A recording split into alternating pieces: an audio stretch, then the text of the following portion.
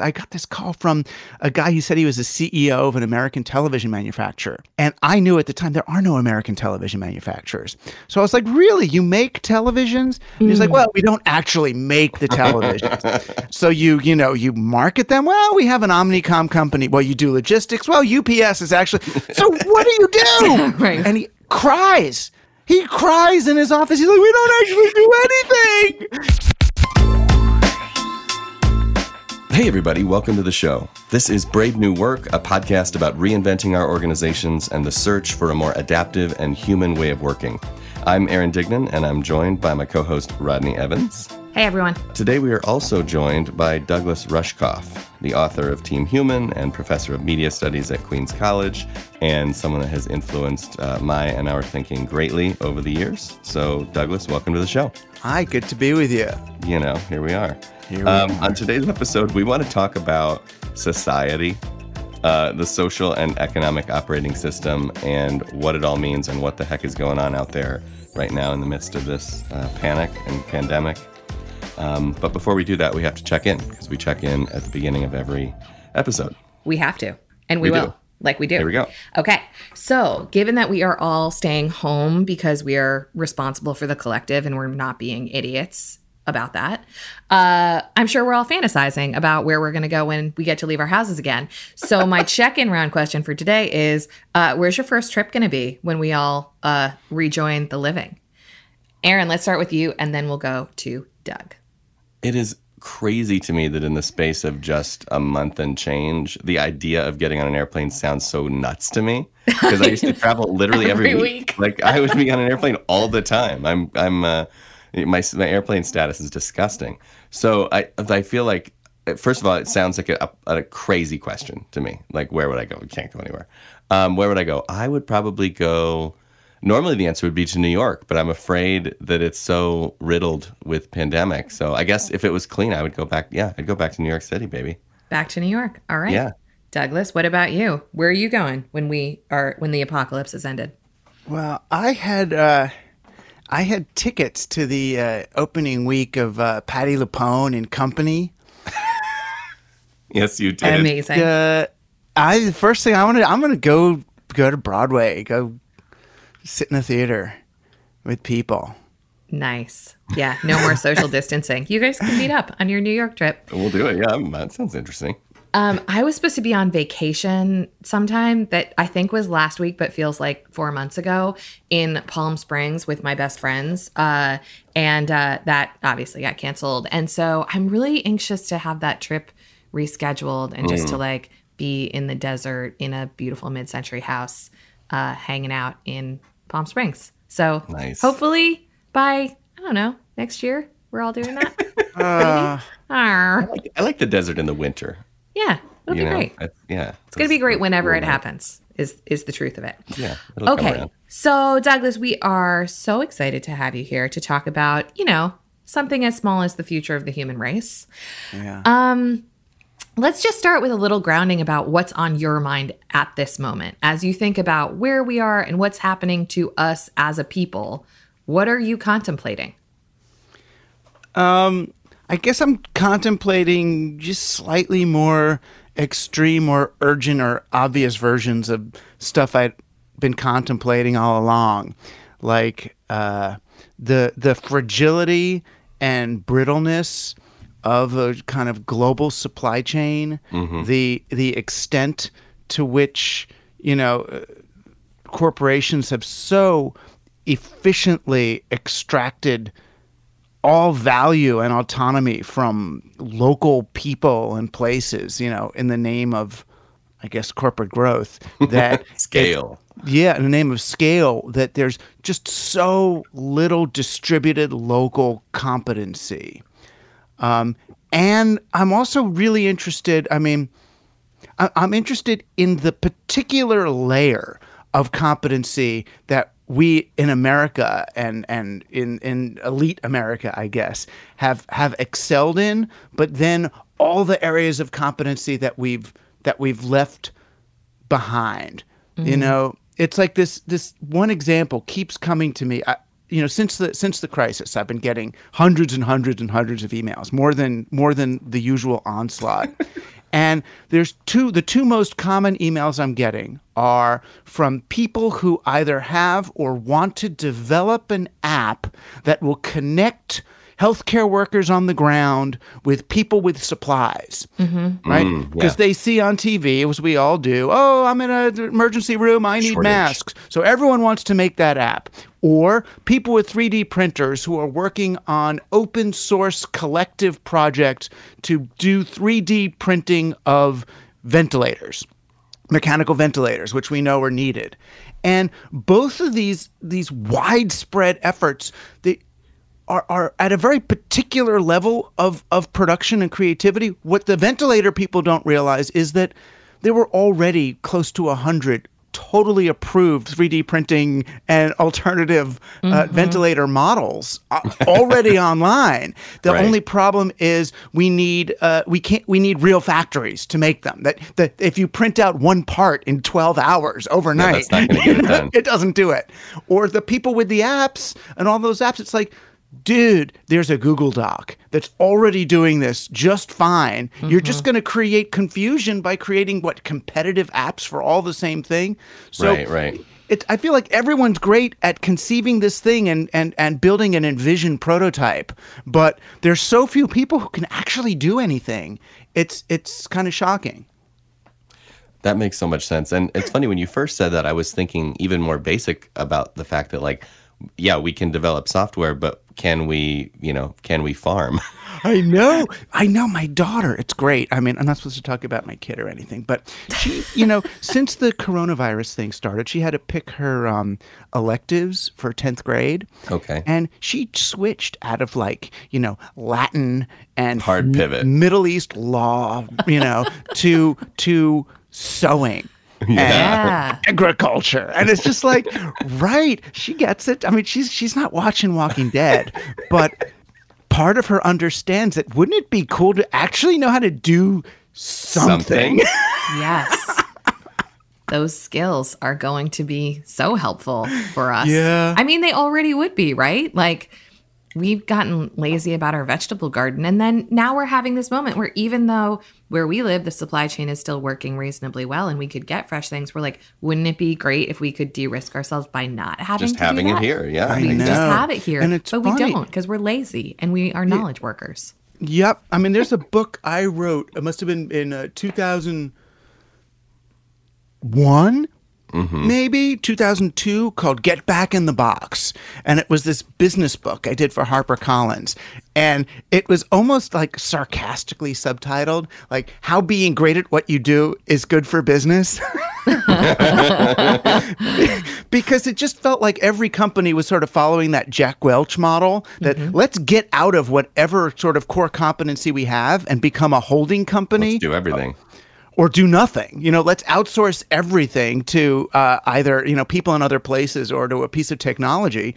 And I guess because they realize that the closer you are to a bank, the more money you make, and the closer you are to a human being creating value, the less money you make. It's the old Jack Welch line about I figured out that I make less money investing in the manufacturing of a washing machine than I do lending money to someone to buy a washing machine. Totally. Yeah.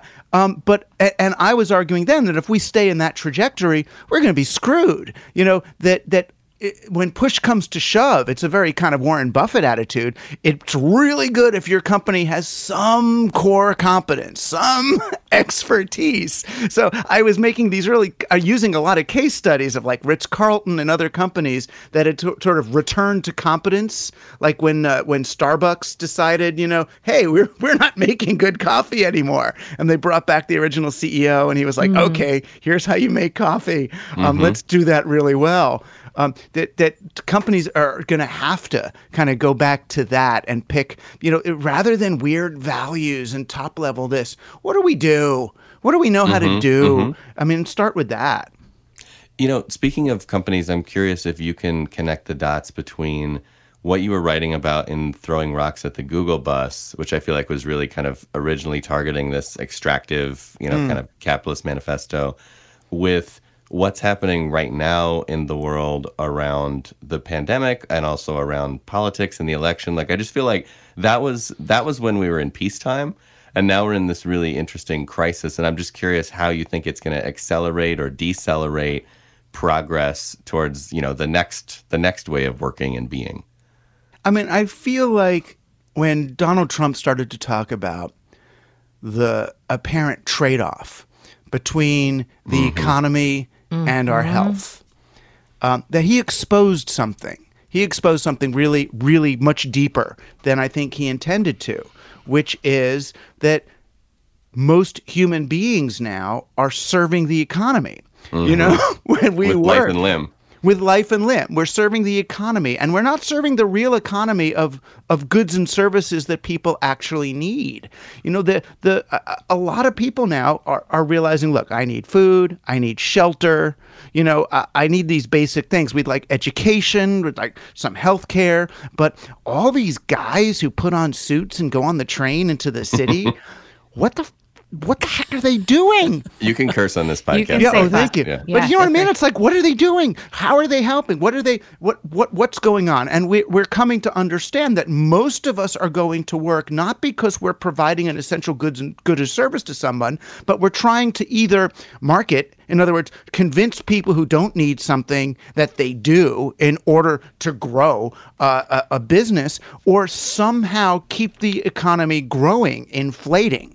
And that's to serve an operating system. And that's what I wrote about in Throwing Rocks at the Google Bus, that beneath all of these tech companies, which may or may not be creating interesting goods and services. I mean, a lot of tech companies are doing things that are cool. I mean, we're on an interface now that's letting us record. They're giving us something. But this growth mandate that every company has to hit a home run, to become a unicorn or a multi-billion-dollar company, that's because of the underlying debt structure.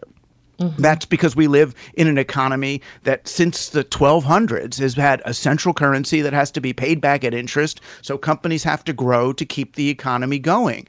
And I think we're finally maybe either tired or creative enough to say, oh, wait a minute. You mean we don't have to use this crazy exponential math equation to direct every one of our businesses? No, you don't. You don't. You could just make money and reinvest it and be just fine, as long as you don't have this giant economy to support. It's really interesting, too, that you talked about, who's really working for what. Because I just recently finished reading Bullshit Jobs by David Graeber. And it was just really eye-opening to think about the fact that not only do they exist because of bureaucracy and sort of, corporate laziness, but they also literally exist as a sort of form of control and propping up and kind of keeping the system the way it is, which I hadn't really considered before. So it does feel like, some of the bullshit that's out there in terms of wasted effort and things that are too meta, it serves a purpose. It serves a very real purpose. It's just not the one that we think it does. Right. And at the time, I mean, when a lot of this was implemented, it wasn't implemented nefariously. It wasn't, the Bilderberg Group thing. How are we going to control the masses? Mustache twirling. It really wasn't. It was, Franklin Delano Roosevelt looking at all these veterans who were going to come back. These traumatized World War II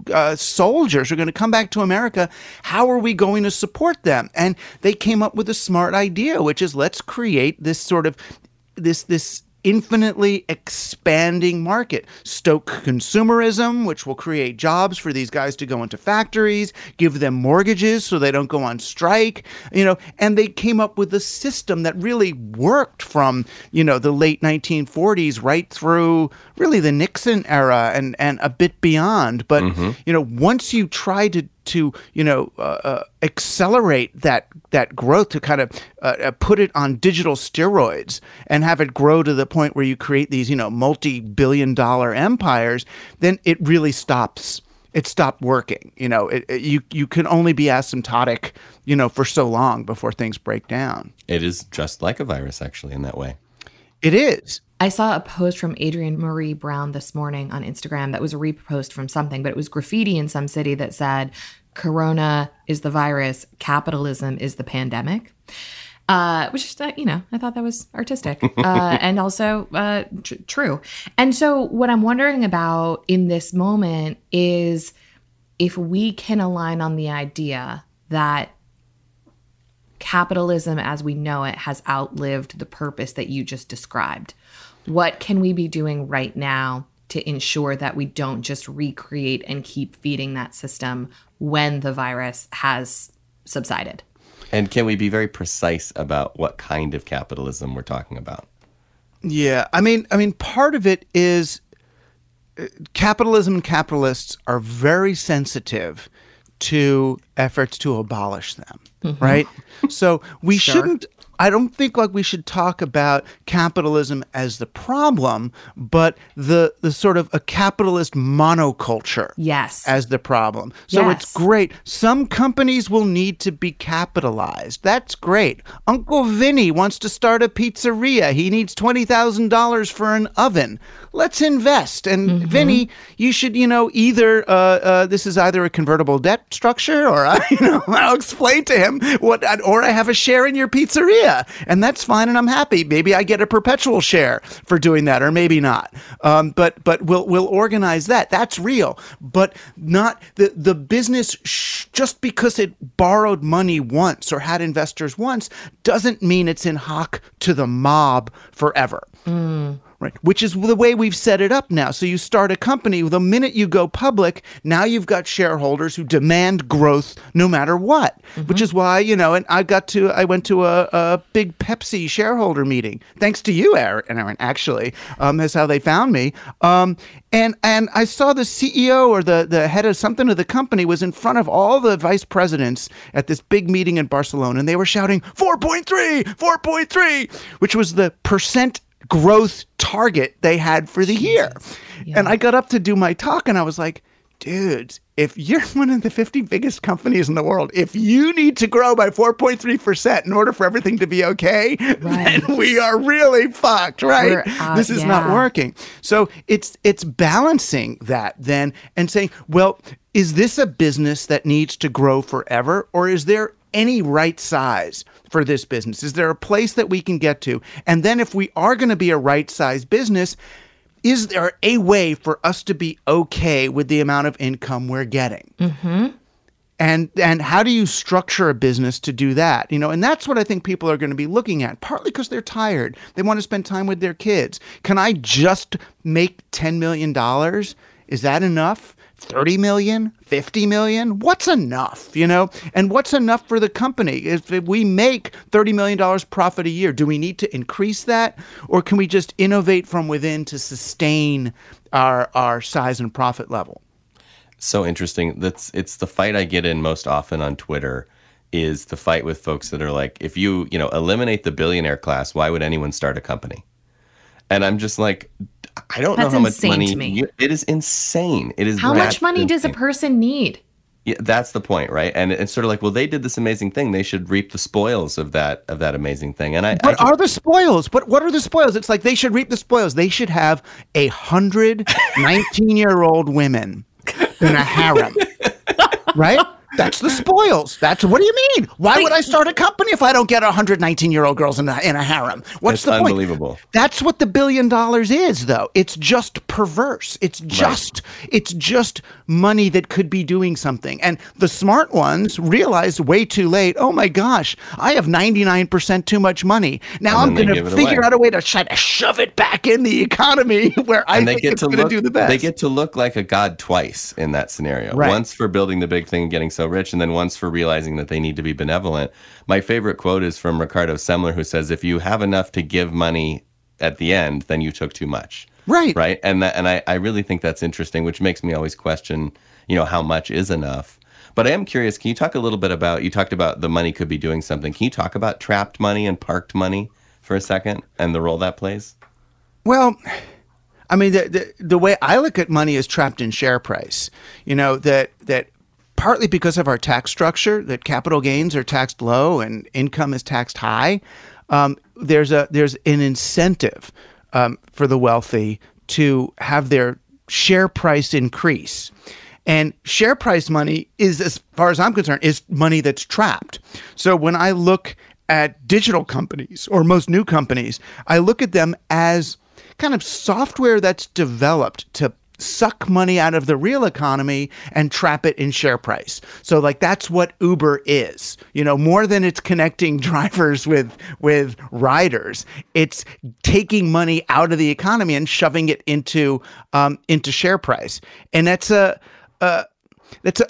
non-circulatory way to look at money. And I understand it's the way businesses look at money is, how do I earn $10 once rather than how do I earn $1 10 times? If you earn $1 10 times, it's because that money is circulated through the economy again and again and again and again. And that's the kind of $10 that you want. The thing I always tell companies is, make everyone rich. And that's the part they don't quite understand, because they're still in the sort of balance sheet of Renaissance Europe mentality of credit and debit.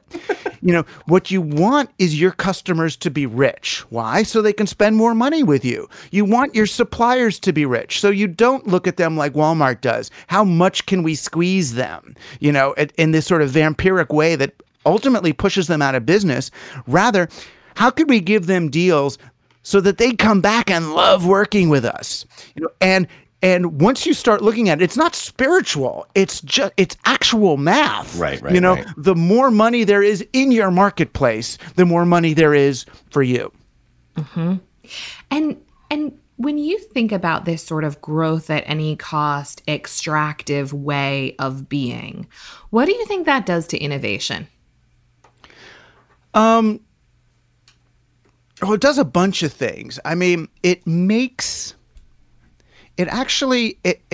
puts companies in kind of the rearview mirror as far as innovation. It makes them depend more on data and past results, less willing to take risks, and more secretive is the real thing. So just like they're storing their money and locking it up in a vault, they're taking their innovations and putting them in black boxes and preventing anyone from seeing them, because they become afraid that their best innovations are in the past. Yeah.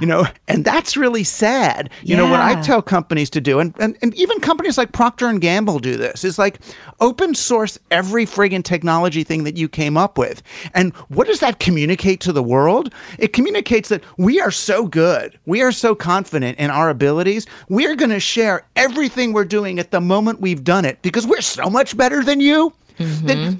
That we're going to come up with the next thing, and we know how to use this better than you do. So here's everything we did. Yeah. Anything that you can do to contribute to that knowledge base is only going to serve us, because we're the smartest ones. I actually think that insecurity is at the root of a lot of this, because it does boil down to the idea that, like, if you want to have money flow and you want to have ideas flow, then you need to believe that you're still going to be in business in 2 years or 10 years, and that you're still going to be producing your best work.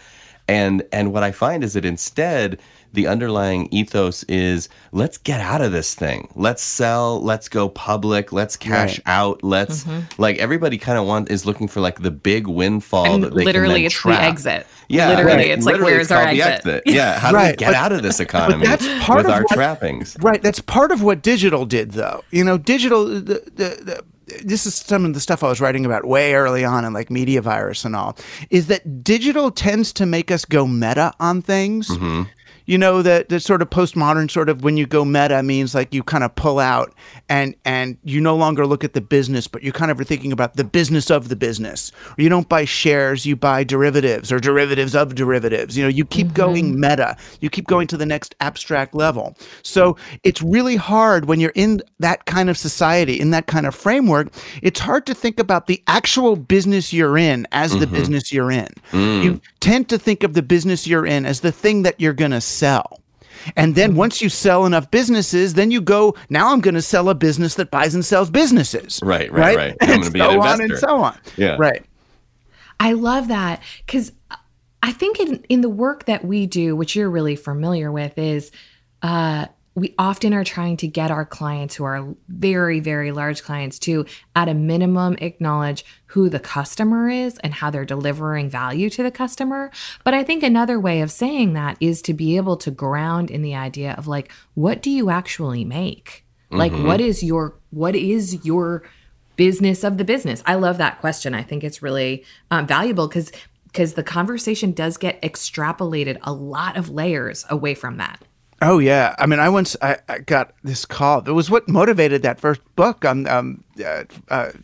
Get Back in the Box. I got this call from a guy who said he was a CEO of an American television manufacturer and wanted advice on getting out of the box with their communication strategy. And I knew at the time there are no American television manufacturers. So I was like, really? You make televisions? And he's like, well, we don't actually make the televisions. And I'm like, oh, so you design the televisions? No, well, we don't really do that. So you market them? Well, we have an Omnicom company. Well, you do logistics? Well, UPS is actually. So what do you do? Right. What do you do? And I end up meeting with this guy and he cries. He cries in his office. He's like, we don't actually do anything. And I don't mean to tease him, but he was weeping. And I was like, it's okay. Yeah. It's a TV. Do you know anybody? Is there anybody here who knows about TVs? It's like, I think Morris over in whatever, the marketing legis or whatever. I think he bring in Morris. So Morris comes in. It's like, yeah, I used to work at Zenith. We had real TVs. How do they work?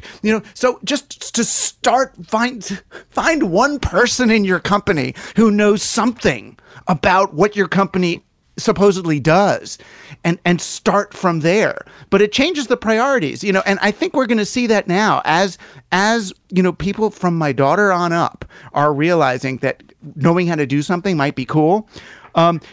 If we start with that, then we think of the org chart of the company as much more of a mandala with the super competent people at the middle, and then everybody is serving those little geniuses, those little skunkworks people, the true geeks and nerds of what you do, whether you're making cement or making transistor radios. I guess no one does that anymore. But whatever you're doing, those are the stars. That's the social and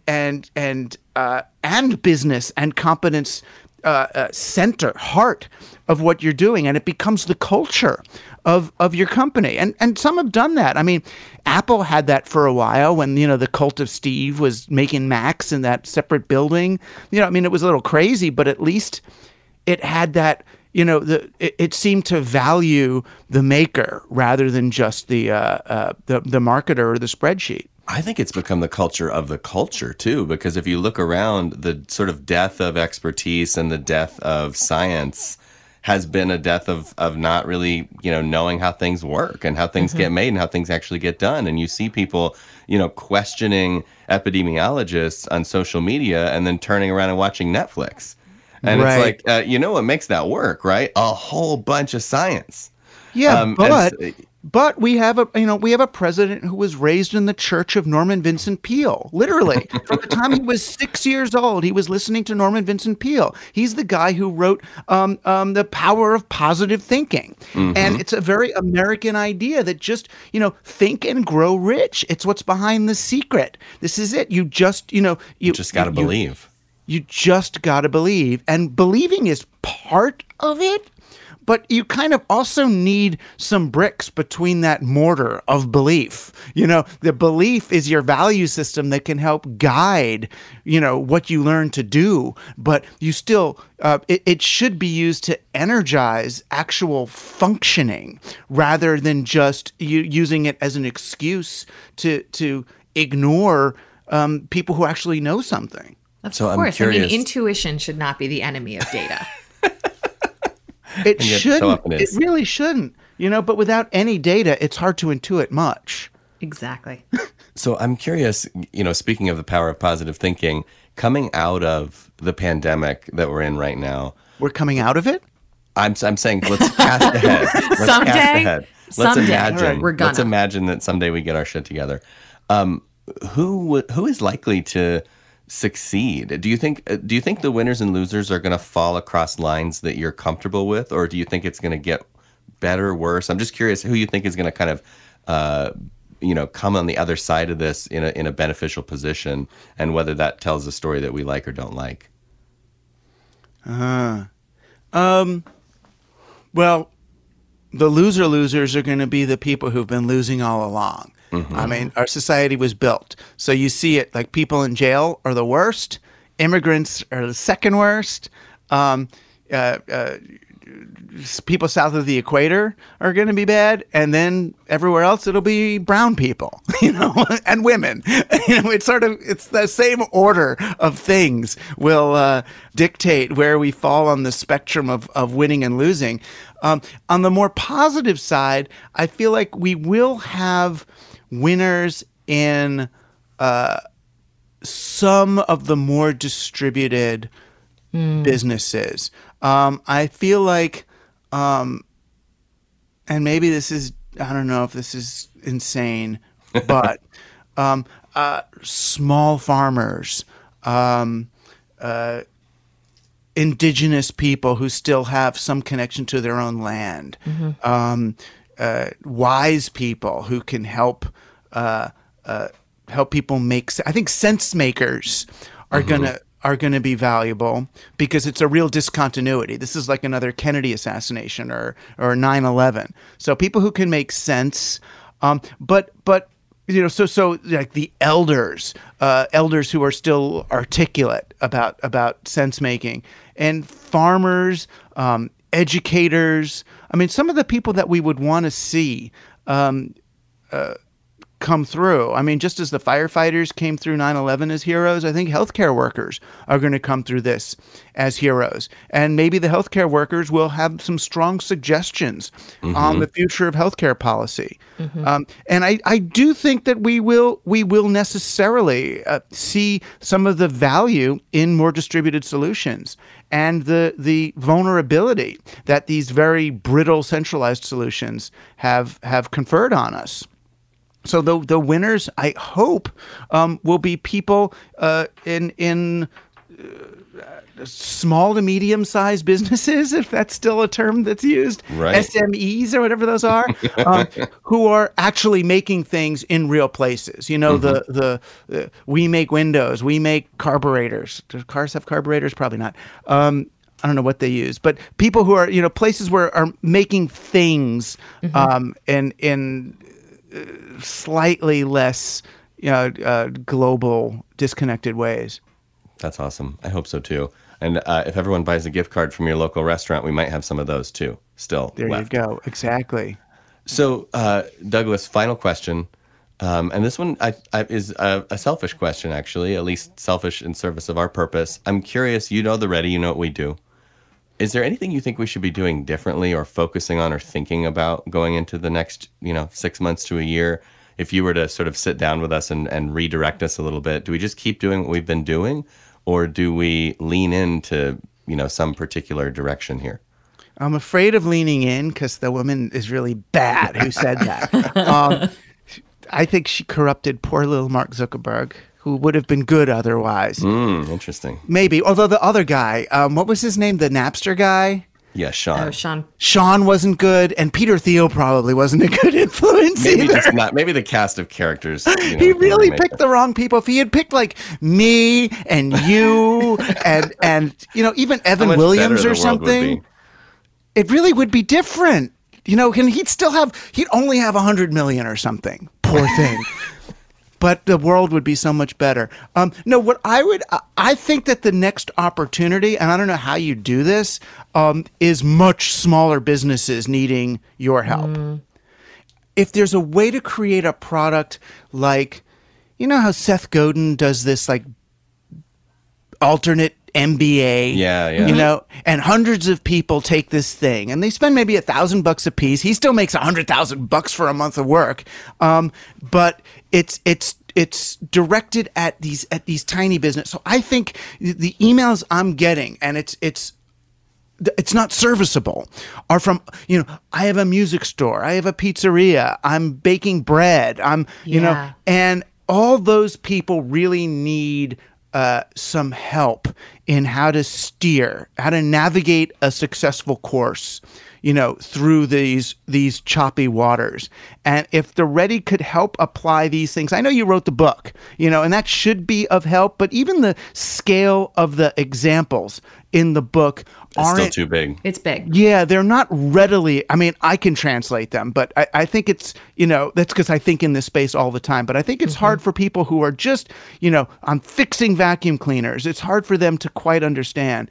And those are the people we need to help. Those are the businesses that are going to increase the resilience that we need. So if there's a way to help them become as ready as we want to make GE, that would be a great service and potentially profitable. Well, it's very exciting to hear you say that, because there's good news in the works over at the Ready. So we'll more on that in a future announcement. Well, I hope you invite me to play too. I still have access to part of your Slack. We'll run some things by you as they mature, if that offer stands. All right, great. No, because that way you can use this podcast to say, if you come to the Ready, you get access to people like Rushkoff. That's true. There you go. That's true. Get a little Rushkoff in your life. Yeah. That seems like a pretty good place to dial things back and shut it down. So, Douglas, thank you so much for joining us today. Thank you. Thank you for being on the right side of the ethical law. And hey, everyone, if you could do us a solid like Natalie did and write us a review, which she also sent to me, which I continue to love reading, that would be amazing. We appreciate it. Y'all are helping us reach larger and larger audiences every week, which is so great. So thank you. And as always, a quick tip of the hat to Taylor Marvin for making us sound good. Brave New Work is produced by The Ready, where we help organizations around the world change the way they work. You can get in touch with us by emailing podcast@theready.com. And as for you, thanks for listening. Now go change something.